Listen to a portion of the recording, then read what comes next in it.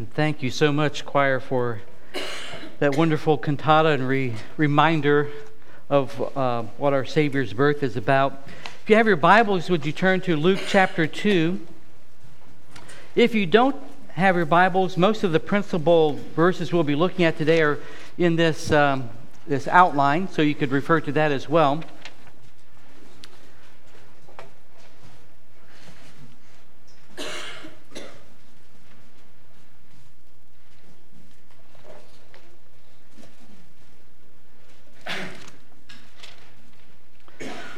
Luke chapter 2, and let's start with verse 8.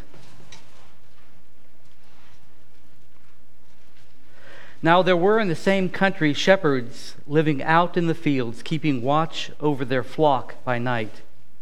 And behold, an angel of the Lord stood before them, and the glory of the Lord shone around them, and they were greatly afraid.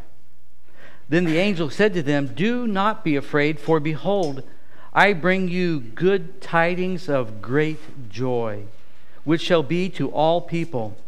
For there is born to you this day in the city of David a Savior, who is Christ the Lord. And this will be the sign to you. You will find a babe wrapped in swaddling clothes lying in the manger." And suddenly there was with the angel a multitude of the heavenly host, praising God and saying, "Glory to God in the highest, and on earth peace, goodwill toward men."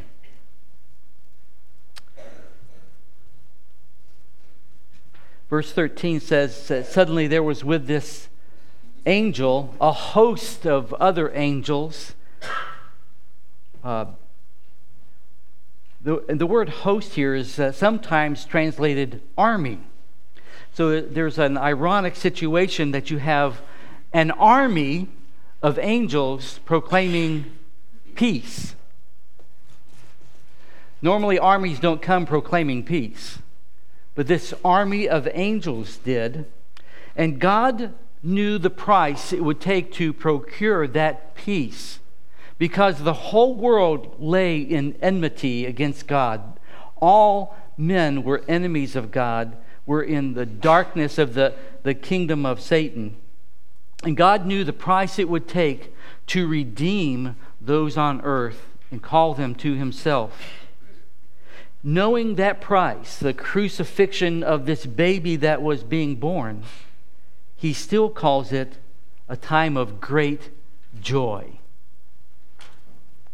As Paul Rader asked in this poem, "That Christmas day, if you were God, and that were your Son on that stable sod, wrapped for death with its sin-cursed sing, would you have made the angels sing? Would you have sent a lovely star to guide the wise men from afar, while weaklings did what haters bid? Our loving Heavenly Father did." And so there is joy in the birth of Christ. I want to look especially at verses 10 and 11 here. Then the angel said to them, "Do not be afraid."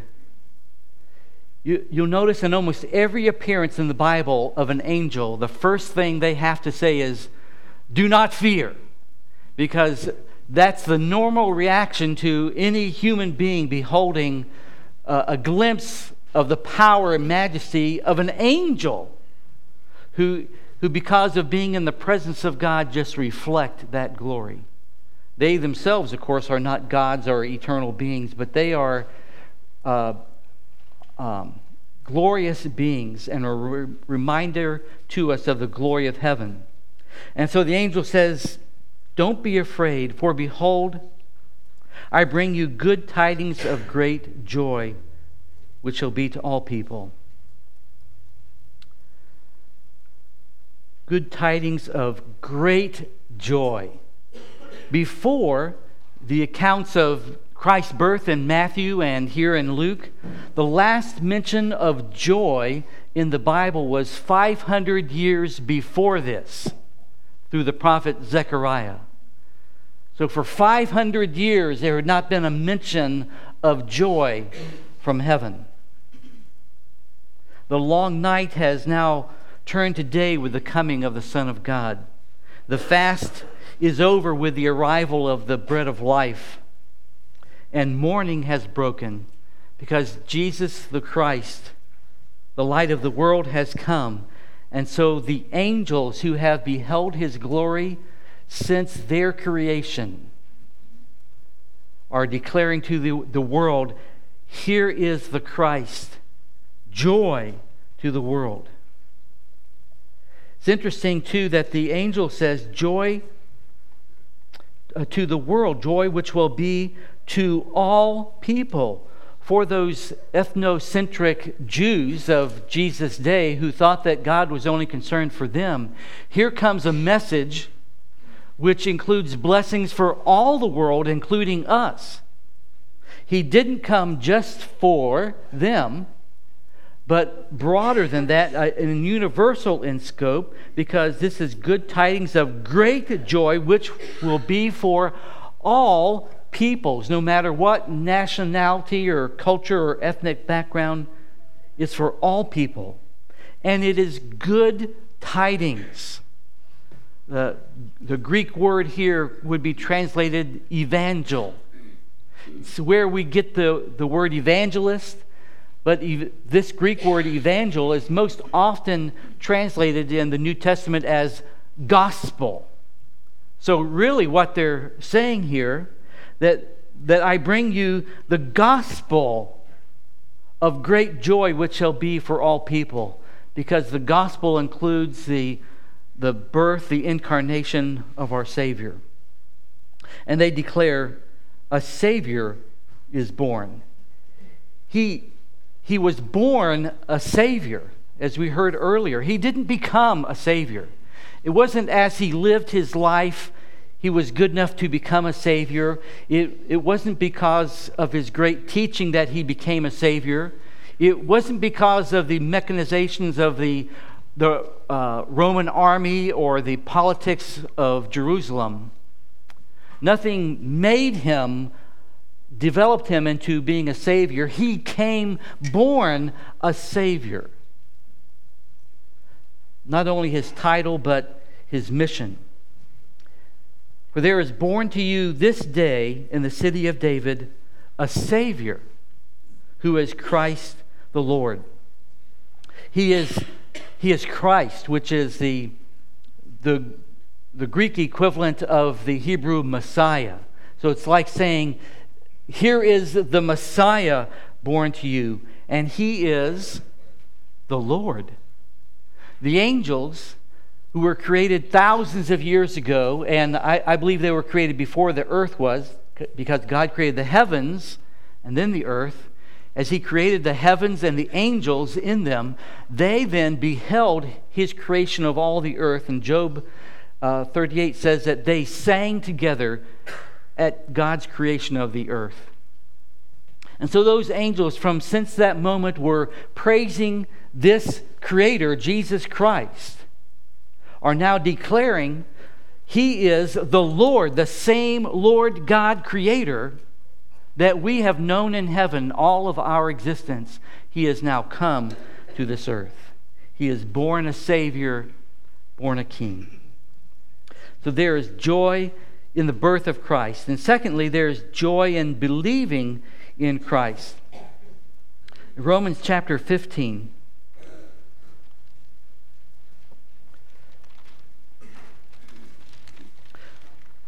In the first part of this passage, again, we see reiterated to us that this joy in the coming of Christ was broader than just the Jewish people. It was intended for the whole world. Romans 15, starting at verse 7, therefore receive one another, just as Christ also received us, to the glory of God. Now I say that Jesus Christ has become a servant to the circumcision for the truth of God, to confirm the promises made to the fathers, and that the Gentiles, that's the rest of the world, might glorify God for his mercy, as it is written. And now here comes a series of prophecies from the Old Testament that Christ would come to save Gentiles as well. For this reason I will confess to you among the Gentiles and sing to your name. And again he says, rejoice, O Gentiles, with his people. And again, praise the Lord, all you Gentiles. Laud him, all you people. And again, Isaiah says, there shall be a root of Jesse, and he shall rise to reign over the Gentiles. In him the Gentiles shall hope. So there is joy to the world.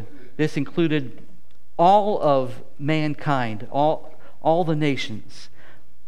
But more specifically, there is joy in believing. Verse 13. Now may the God of hope fill you with all joy and peace in believing, that you may abound in hope by the power of the Holy Spirit. So may God of hope fill you to the brim with all joy. How do you get all of this joy and this peace? It is in believing. That's where it is found. Joy is received by believing in the Christ. If you have a lack of joy or a lack of peace, why is that? It's because of a lack of believing. The antidote to a lack of joy or peace is believing in the Christ. He will fill you with all joy and peace in believing. Thirdly, there is joy in living for Christ. Just the chapter before this, Romans 14, starting at verse 14, Paul is talking about how we need to be careful about how we live among other people so that we don't unduly offend them or cause them to stumble. In other words, be conscious of them, aware of them, compassionate toward them. Verse 14, I know and am convinced by the Lord Jesus that there is nothing unclean of itself, but to him who considers anything to be unclean, to him it is unclean. Yet if your brother is grieved because of your food, you are no longer walking in love. Do not destroy with your food the one for whom Christ died. Therefore, do not let your good be spoken of as evil. For the kingdom of God is not eating and drinking, but righteousness and peace and joy in the Holy Spirit. For he who serves Christ in these things is acceptable to God and approved by men. There is joy in serving Christ instead of serving self. Instead of saying, well, I ought to be able to get away with this, and who are they to think ill of me for doing that? If there's something that's causing someone else to stumble in their own walk, then give it up, refrain from it, at least with them. Think of others more highly than yourself, but most of all, think of Christ more highly than yourself, because he who serves Christ in these things is acceptable to God and approved by men. So, to be acceptable to God, we need to ask ourselves, am I serving God with my life, or am I serving self? Because joy comes in serving him, putting him and others above myself. And there is joy in the kingdom of God. Verse 17, you see, the kingdom of God is not things like eating and drinking. It's not about what we have or what we wear, or our position, or anything physical. It's not mundane things like eating and drinking. Here's what the kingdom of God is about: righteousness and peace and joy in the Holy Spirit. There's joy in living for Christ. Fourth, there is joy in sharing Christ. 1 Thessalonians 2:19 and 20 says, For what is our hope or joy or crown of rejoicing? Is it not even you in the presence of our Lord Jesus Christ at his coming? For you are our glory and joy. You know, you have often heard it said that you can't take it with you when you die. All the stuff you're getting for Christmas, you're not going to be able to take it with you. Nothing that we have we can take with us. But there's a sense in which there is something we can take. There's something that we will see in heaven, and that is the souls of other people. Those people in the presence of Christ. And if you've had an opportunity to witness to them and to share with them the good news of Christ, the gospel of Christ, and they now believe in him, that's what you're taking to heaven. That's what you're going to see of yours in heaven. Your brothers and sisters in Christ. And that's what Paul is saying here. That's our crown of rejoicing, our great joy. It is you in the presence of Christ, seeing you one day there. And everyone that we can share the gospel with and see them come to Christ, that's a treasure that we will get to have in heaven. We will get to see. There's joy in sharing Christ, and finally there is joy in the presence of Christ. Jude, the last book before Revelation, the last two verses of that book of Jude, verse 24 and 25. Now to him who is able to keep you from stumbling and to present you faultless before the presence of his glory with exceeding joy.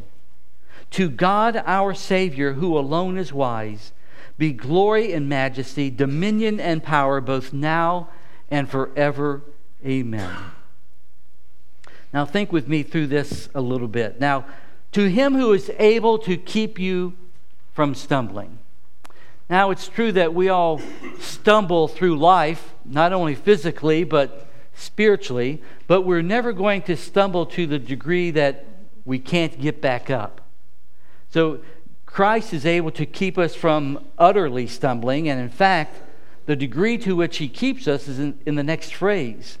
And to present you faultless. He is going to present you, if you have put your trust, your faith in him, without blemish, without any spot, with no sin, faultless. He is going to present you faultless before the presence of his glory. Have you ever wondered what it's going to be like when you get there? I mean, are you going to cower in shame because of the glory of Christ? No. He is going to present you faultless before his own presence, before his own glory, with exceeding joy. That's what it's going to be. Exceeding joy. That's why the angel said, joy to the world, because they knew not just that Christ the Savior is born, but that what this was going to lead to. He will present you faultless before the presence of his glory with exceeding joy. Therefore, to God our Savior, who alone is wise, be glory and majesty, dominion and power, both now and forever. Amen. The angels long ago sang of the presence of Christ on the earth. We will one day know the joy of the presence of Christ in heaven. We will be in that presence and in that eternal joy. And today, in between that long ago time that he was born and that yet coming day when we'll be in his presence, today, if you are a believer, you are in a sense the Bethlehem of Christ. Your heart was that dark and dingy, crude and cruddy manger, not fit for a king. But he dwells in you anyways. It's a remarkable thing to us that the Lord of glory would come to be born in such lowly circumstances in a manger in a small town of Bethlehem. What is much more remarkable is that he would come to dwell in these earthen, sinful vessels, to take up residence here, and to bring joy not just to the world, but to bring joy inside forever. Christ in you, the hope of glory and the joy of eternity. Let's pray.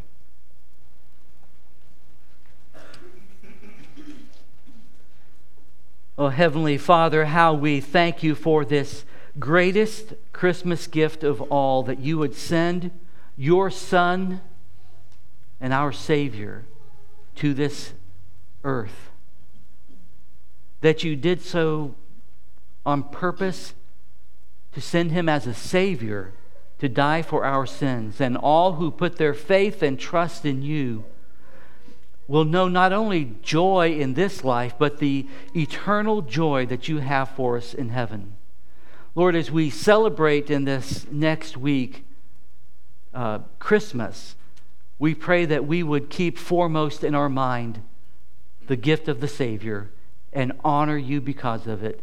In Jesus' name we pray. Amen.